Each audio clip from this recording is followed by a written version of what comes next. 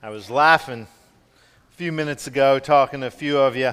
I have determined, on Sunday mornings when I wake up, I usually kind of spend a few moments just kind of coming to. I'm one of those, some people wake up and they jump right out of bed. It takes me a few minutes. And so a lot of times on Sunday mornings, I grab the phone because I'll fall asleep. I can't stay up late on Saturday nights. It just takes too much of a toll on me. So I don't ever stay up to watch the end of all the football games on Saturday night as much as I'd like to. So I have to grab the phone to see how I'll record a lot of them so I can go back if it was a great ending. But I'll see who won. And I determined I really don't need to do that. I just need to come to church and see who's wearing their shirts. You all will clue me in because I see Ohio State this morning. I've seen Clemson shirts this morning, or at least Clemson orange. Maybe it's not a Clemson shirt. Don't see a lot of garnet and gold today. I've seen Florida orange and blue. But anyway, it's wear it proud regardless. I'm not wearing Duke blue either, so I won't be wearing much of that this season, I can tell you that. Listen, let me share something with you, a joy that we have. In the gathering place, you may know, you may not, but we have a board, and on that board we have a lot of your family members, members of the church, extended family church members who are overseas, servicemen and women who we're praying for while they're serving, and we do lift that up. And I hope, Robert, I don't embarrass you, but I want to welcome back Robert McClure, who's been overseas serving for I don't know how long, so you can stand up.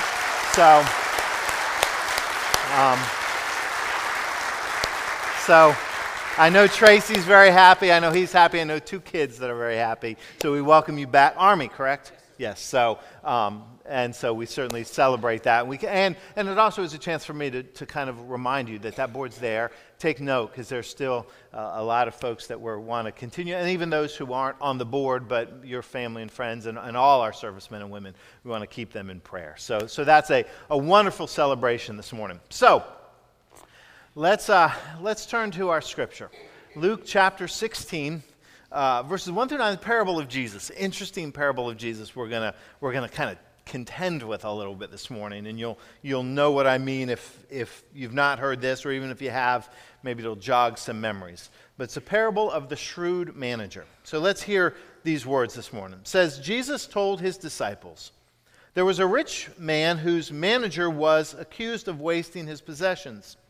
So he called him in and asked him, 'What is this I hear about you? Give an account of your management, because you cannot be my manager any longer.' The manager said to himself, 'What shall I do now?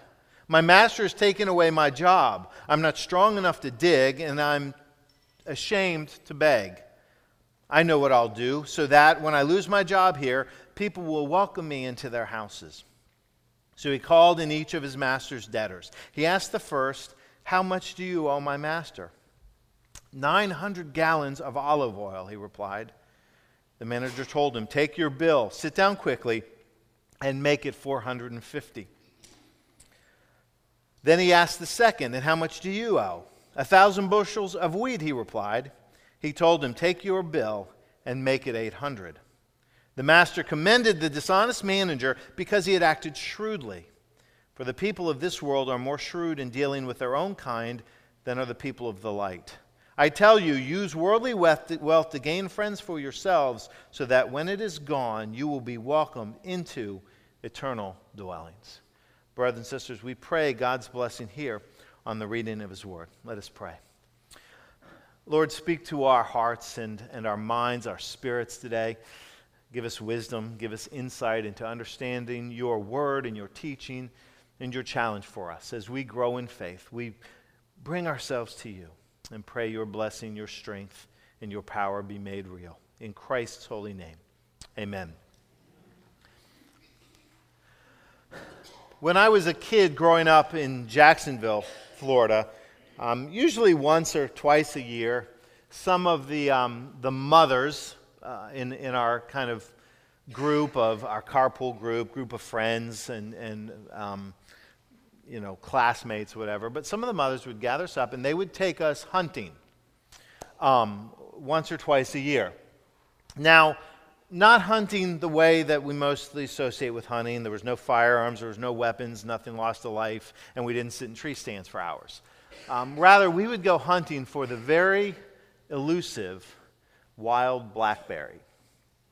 I don't know how many of you ever picked wild blackberries, but we would do that a couple times a year. It really wasn't hunting because the mothers knew where some of these, grew, and they'd take us to very, very targeted spots.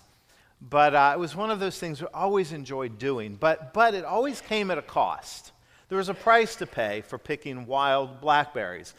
I picked blackberries in my grandfather's berry farm. I've told you about his berry farm in Travelers Rest, South Carolina. And those were groomed, manicured, berry farms that had a lot of the thistles. And in fact, they were probably thornless blackberries. In fact, I'm sure they were. But if you know anything about picking wild blackberries, very often they are not thornless bushes. And so you would have to kind of contend with the shrubs and the bushes and the things you'd have to kind of push your way through. And then when you were picking the blackberries, you had to be aware that there were thorns and thistles on all those branches and on those leaves. And they'd get you in the finger, and they'd break off in your skin, and they'd get your arms. I mean, you ever given a bath to an angry cat? That's kind of what you would look like. But it was worth it because the berries were so good. It was worth the price. And I say that we picked them. We didn't really pick as much as we just ate.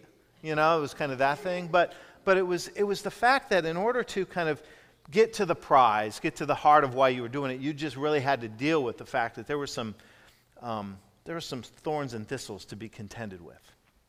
Now, we approach this parable in Luke chapter 16. Parable of the shrewd manager, and I kind of think of it in terms of picking blackberries, because we've got to contend with some thorns and thistles in this story. This is a tough story to kind of get to the good part, if you will, because there's a lot of things that are really, really challenging for us about understanding this story. The characters themselves are prickly. The shrewd manager is a thorny kind of individual, and the details present some real challenges for us. If you just hear the story on its entirety. In fact, when I read it, as I was preparing a few weeks ago and picking scriptures, and there's always 3 or 4 scriptures that I'll look through on any given Sunday, gospel reading, and a epistle, an Old Testament, maybe a psalm. I read this one first, and my initial reaction was, I'm not preaching that. I'm not preaching that story because I have no idea what to do with it. Normally I'll read and there'll be a line or a teaching or something. I'm like, yeah, that's what I can grab onto. I read this one, I was like, I'm not even sure why Jesus told this story. I have no idea why he told this story, at least at first. And so I was going to skip it. I was going to do something else, a little easier. And through a process I won't outline in detail to bore you, but I just kept coming back to it. I kept coming back to it. And I kept feeling the Holy Spirit say, take this one on. Take this one on. Don't duck it.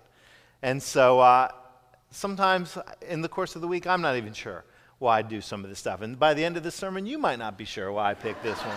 I had somebody say to me the first service, they're like, I think I'm more confused about that parable now than I was before. And I thought, that's not the ringing endorsement of a sermon that I generally look for.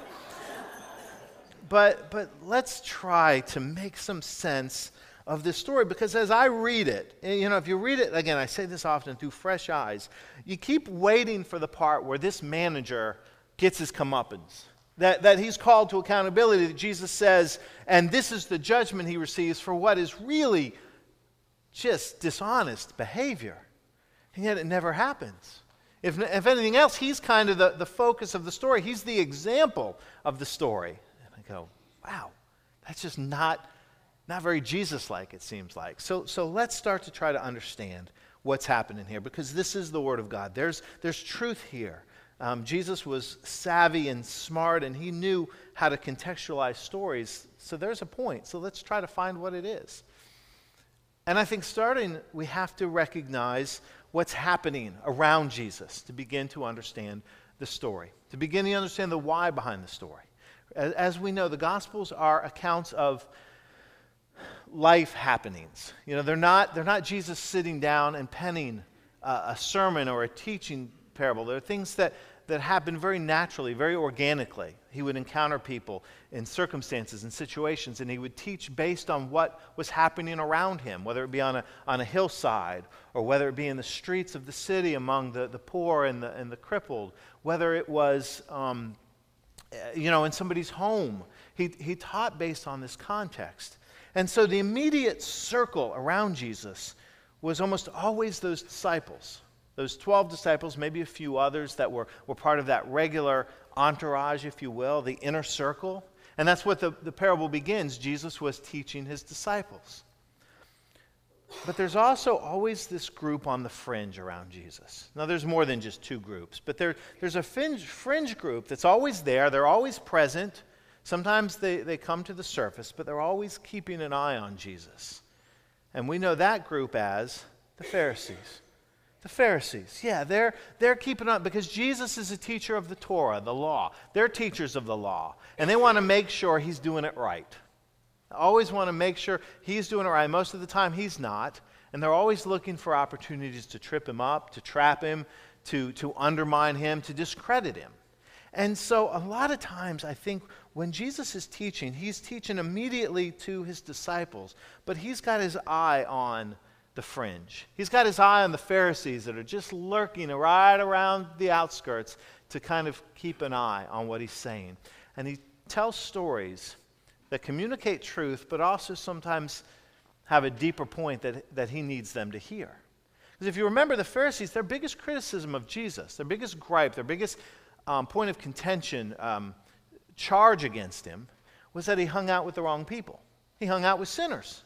He hung out with tax collectors and prostitutes. He hung out with the unholy, the unclean, the unworthy, the ones who by their law and by their understanding should have been kept at arm's distance. And over, Jesus challenges their understanding of that. And he says things like he does in the Gospels, and he reminds them it's not the healthy that need a doctor, but the sick, right? Or if you really want to paraphrase that in what he's saying, it's not the self-righteous that are going to hear salvation. It's those who are open to it. And so if you go back one chapter in Luke 15, you kind of see this at work because Jesus tells three parables in Luke chapter 15. He tells a parable of a lost coin, he tells the parable of a lost sheep, and he tells the parable of a lost son, the prodigal son, of these whom God welcomes and God actively seeks. But these are the kind of people that the Pharisees would have said are unworthy of being sought after. And yet Jesus says they're the very people God hungers for. They're the people that he goes after. So you've got to kind of understand that this story, I think, is Jesus teaching. He knows who's listening.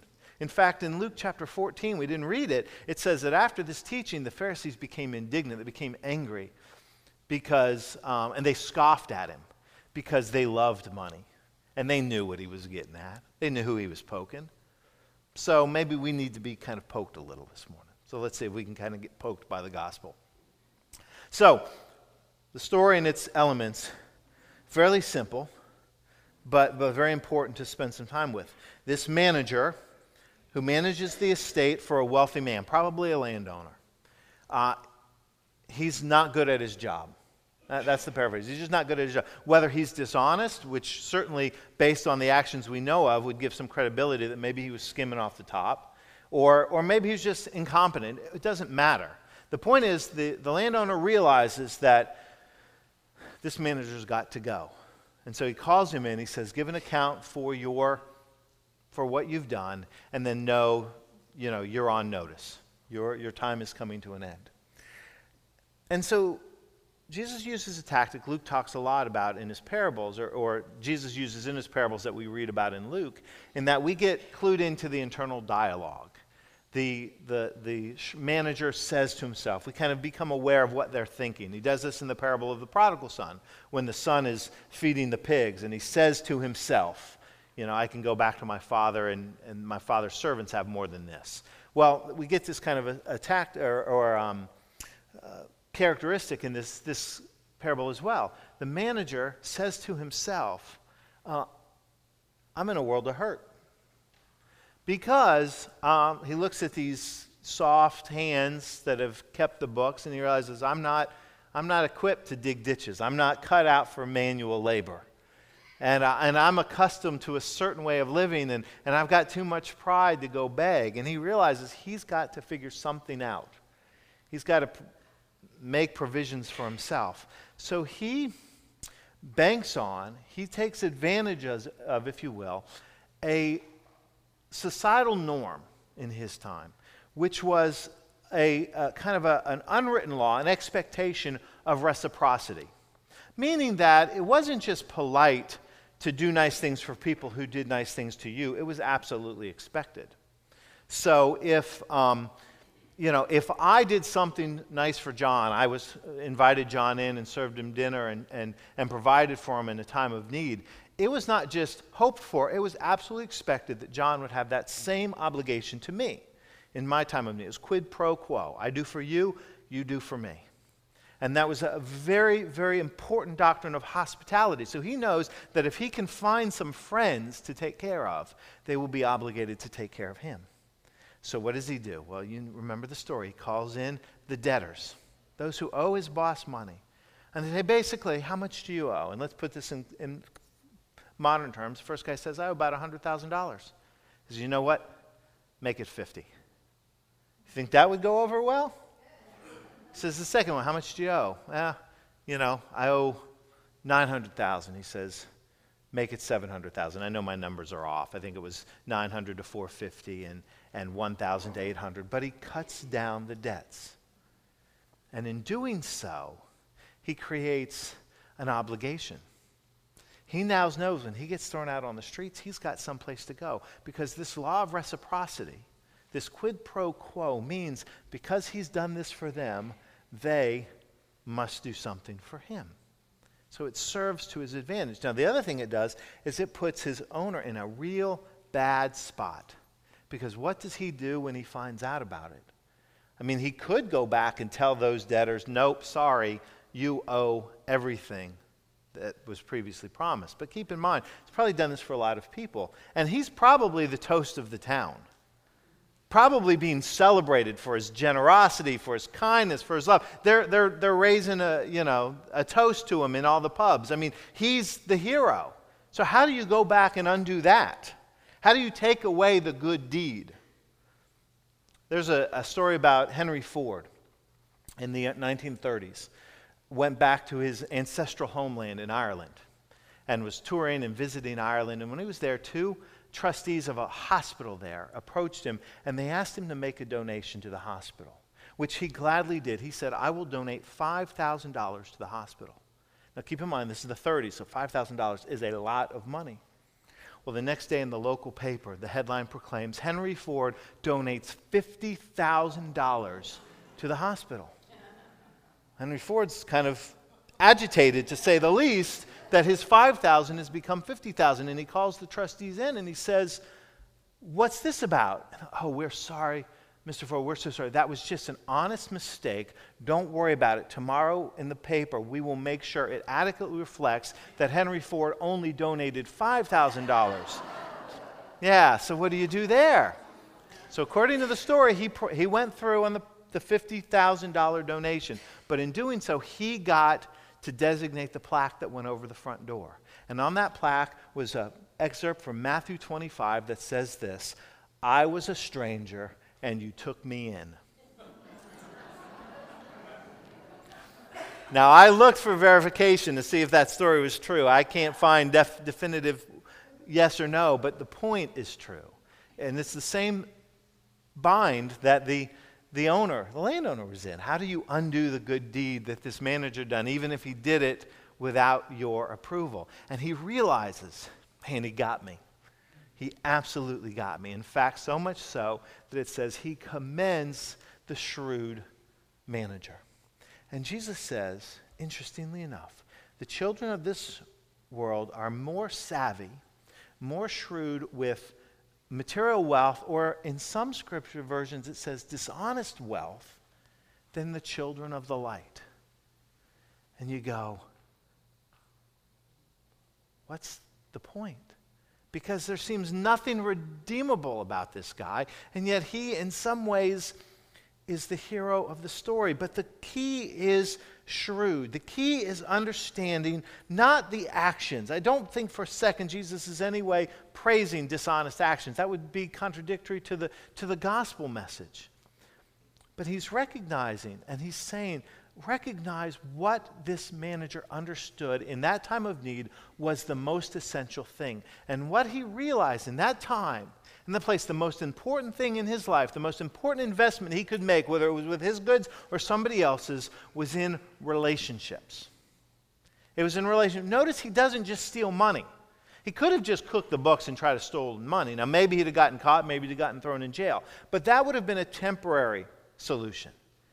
He knew the key to living in the kingdom of this world was to be invested in people, to be invested in relationships, even if it was for self-serving purposes. So what's Jesus saying to the disciples? What's Jesus saying to us? Of course, again, he's poking. The dishonest wealth, I think, is a poke at the Pharisees. And it may sometimes be a poke at us in a system that sometimes favors some over others. But the real challenge is recognizing that what was true for the manager is true for us for different reasons. And that is that the most important thing, the way the kingdom of God is lived out, is in relationships. The way that our faith, we were created for a relationship with God, and that relationship is given credibility, testimony, if you will, in the way that we live with others, the way that we invest in others. And this is where we have to begin to then look at the entire testimony of the Gospels and of Jesus' life, because he says to us, the children of this world are invested in the kingdoms of this world, but we are to be invested in the work of the kingdom of God. We're called to kingdom work, but it's God's kingdom. And over, Jesus gives us pictures of what those kind of relationships look like. And it contradicts the quid pro quo understanding of the way the world works. See, the shrewd manager, he kind of went against the social norms. You know, you didn't steal from your boss in order to accomplish something that he thought was a greater end. Well, Jesus says we've got to be willing to buck social norms in order to accomplish the work of God's kingdom. Well, what were the social norms of the day? Well, I already told you. It was the fact that you did for people based on what they could do for you. If I had somebody in my life that couldn't reciprocate the gifts and the kindness and the love I've shown, then I wouldn't do it. Because the whole point was to give and to get. It was that kind of reciprocity. But Jesus over and over again says, you do for those who don't have the ability to do back for you. You care for those, even those who cannot repay your kindness and cannot meet you on an equal term. You're called to invest in relationships, but not with a self-serving purpose, but with a Christ-serving purpose. And so we begin to, he tells stories. In a couple chapters earlier in Luke, he tells of a huge banquet that was held. And all the invited guests had excuses why they couldn't come. So as the banquet host says, he says, go out into the streets and get the poor, the beggars, the afflicted, invite them in. This banquet is for them. They have no ability to reciprocate that gift, but they're invited to the table. The son and the prodigal son who squanders his dad's wealth, who by the laws of the day is now, kicked out of the family. He has nothing more to offer because he's taken all that he had and he's wasted it. And yet when he comes home, the father rushes to embrace him and to welcome him home. It's over and over this model that we give not based on somebody's ability to give back, but we love because Christ first loved us. Because Christ gave to us his life knowing that we could never repay that gift. And so we do the same for others. So what does the kingdom of God look like? What does giving, relationship building in the kingdom of God look like? It looks like a pursuit of compassion. Being compassionate to others. It looks like caring for the hungry and the naked and the imprisoned, Matthew 25, giving to the least of these, regardless of their ability to give back. It looks like forgiveness, forgiving those who have wronged us, even those who don't necessarily seek such forgiveness. The disciples asked Jesus, how often do we forgive? 7 times, and what does Jesus say? 70 times 7. Just in abundance we forgive. And that's a hard thing. What does the kingdom of God look like? It looks like a pursuit of God's Spirit. It looks like a pursuit of justice and standing up for those and giving voice to those who don't have voice. Over and over again, it is this willingness to look beyond our needs to the needs of others. See, that's where the shrewd manager, he was investing in relationships, but only because they were self-serving. And we fall into that trap. And we live in a world that tells us that take care of yourself. Look out for number one. Do the things that make you feel good and make you happy and serve your needs. And we all do that in some ways. I do it all the time. We fall into that trap in so many aspects. I read a random statistic this week. $15 billion spent last year on uninvasive cosmetic surgery. Over half of that was Botox. Just to try to look better. Now, look, if you've had Botox, I'm not judging you because I can turn that glass on me. I have not had Botox. I know that's obvious because... But the point is, it was just an example of the ways that we tend to be very kind of self-serving in the way that we invest ourselves. And we have to be challenged by that. And maybe squirm a little bit because Jesus says, be shrewd. Invest in the things that are eternal. See, the shrewd manager still invested in the temporary because he invested in the things of this world. Jesus says that's, the materials where moth and rust destroy, but store up your treasures in heaven. Well, we invest in the kingdom of God when we love those and we care about those who maybe can never repay that love and that compassion. But we do it for others because Jesus has done it for us. And so in doing so, we become shrewd. We become invested in the kingdom of heaven. We become welcomed in the kingdom of heaven. What if our judgment before the Lord one day was simply based on how we took the wealth and the materials and the things God had given to us and we invested it in those who were unable to give $1 back to us? Now, if you think about being judged on that might make you uncomfortable. It makes me really uncomfortable. But that's the challenge. Jesus says, be shrewd in pursuing the things of God, in the kingdom of God, in the same fashion that this shrewd manager pursued the things that served him. Different focus, different actions, but the same kind of motivation, an investment in relationships. John D. Rockefeller, you know the name, started Standard Oil in the late 18th century. Early 19th century, was one of, if not the richest man in the United States, of immeasurable wealth. He grew up in a very religious home. His mother and his family were Northern Baptists. He was a man of faith. And early in his adult life, when he was making not much money at all, he gave over half of it away to his church and to other ministries and service. As he grew and became wealthier, that percentage of his giving significantly decreased. In his early 50s, he was told by doctors after dealing with some illness that he probably had no more than about a year to live. And news like that, as it would probably for any of us, caused a little reevaluation of his priorities. And he began to embrace again his faith and the generosity that he knew that had been instilled in him. And he began to give large sums of money away. He sold half of his stock in Standard Oil and began to become very, very philanthropic, giving to his church and to ministry organizations and to other charities and philanthropic opportunities. Interestingly enough, as he did, he began, it says, to recapture the joy of his life. He began to remember how much joy he got at giving and sharing, and his health improved. And John D. Rockefeller, who they didn't expect to live to be 53, lived to be 97. When he died, he had more wealth than he had in his 50s when he started giving half of it away, and he had continued to give half of it away, starting colleges and universities and hospitals and churches. He became incredibly philanthropic. But what he found that in his giving freely, he found joy. In his giving freely, he found purpose, and he found Christ. Now, whether it's $10 million or $1. The fact is that we're called to be givers and invest in others. That is the right action with the right motivation. Doing it because Christ has called us to. It's the example of his life. And so we find that truth, that kernel of truth, that fruit in the middle of the thistles in this story. Jesus knew what the pursuit of his disciples' hearts needed to be. He knows what our pursuits need to be.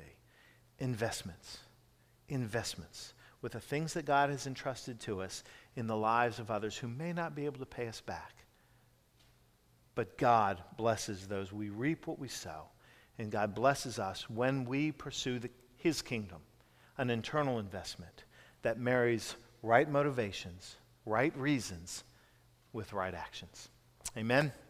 All right, let's pray. Lord, speak to us in these moments as we come to the communion table to receive a gift from Christ that we cannot begin to repay. But you give it freely and help us to be as generous with our lives and with our resources and with our talents and with our gifts to pursue relationship with you and relationship with others as we are about the work of the kingdom, not the kingdoms of this earth, but the kingdom of God, which we're called to serve. We pray it in Christ Jesus. Amen.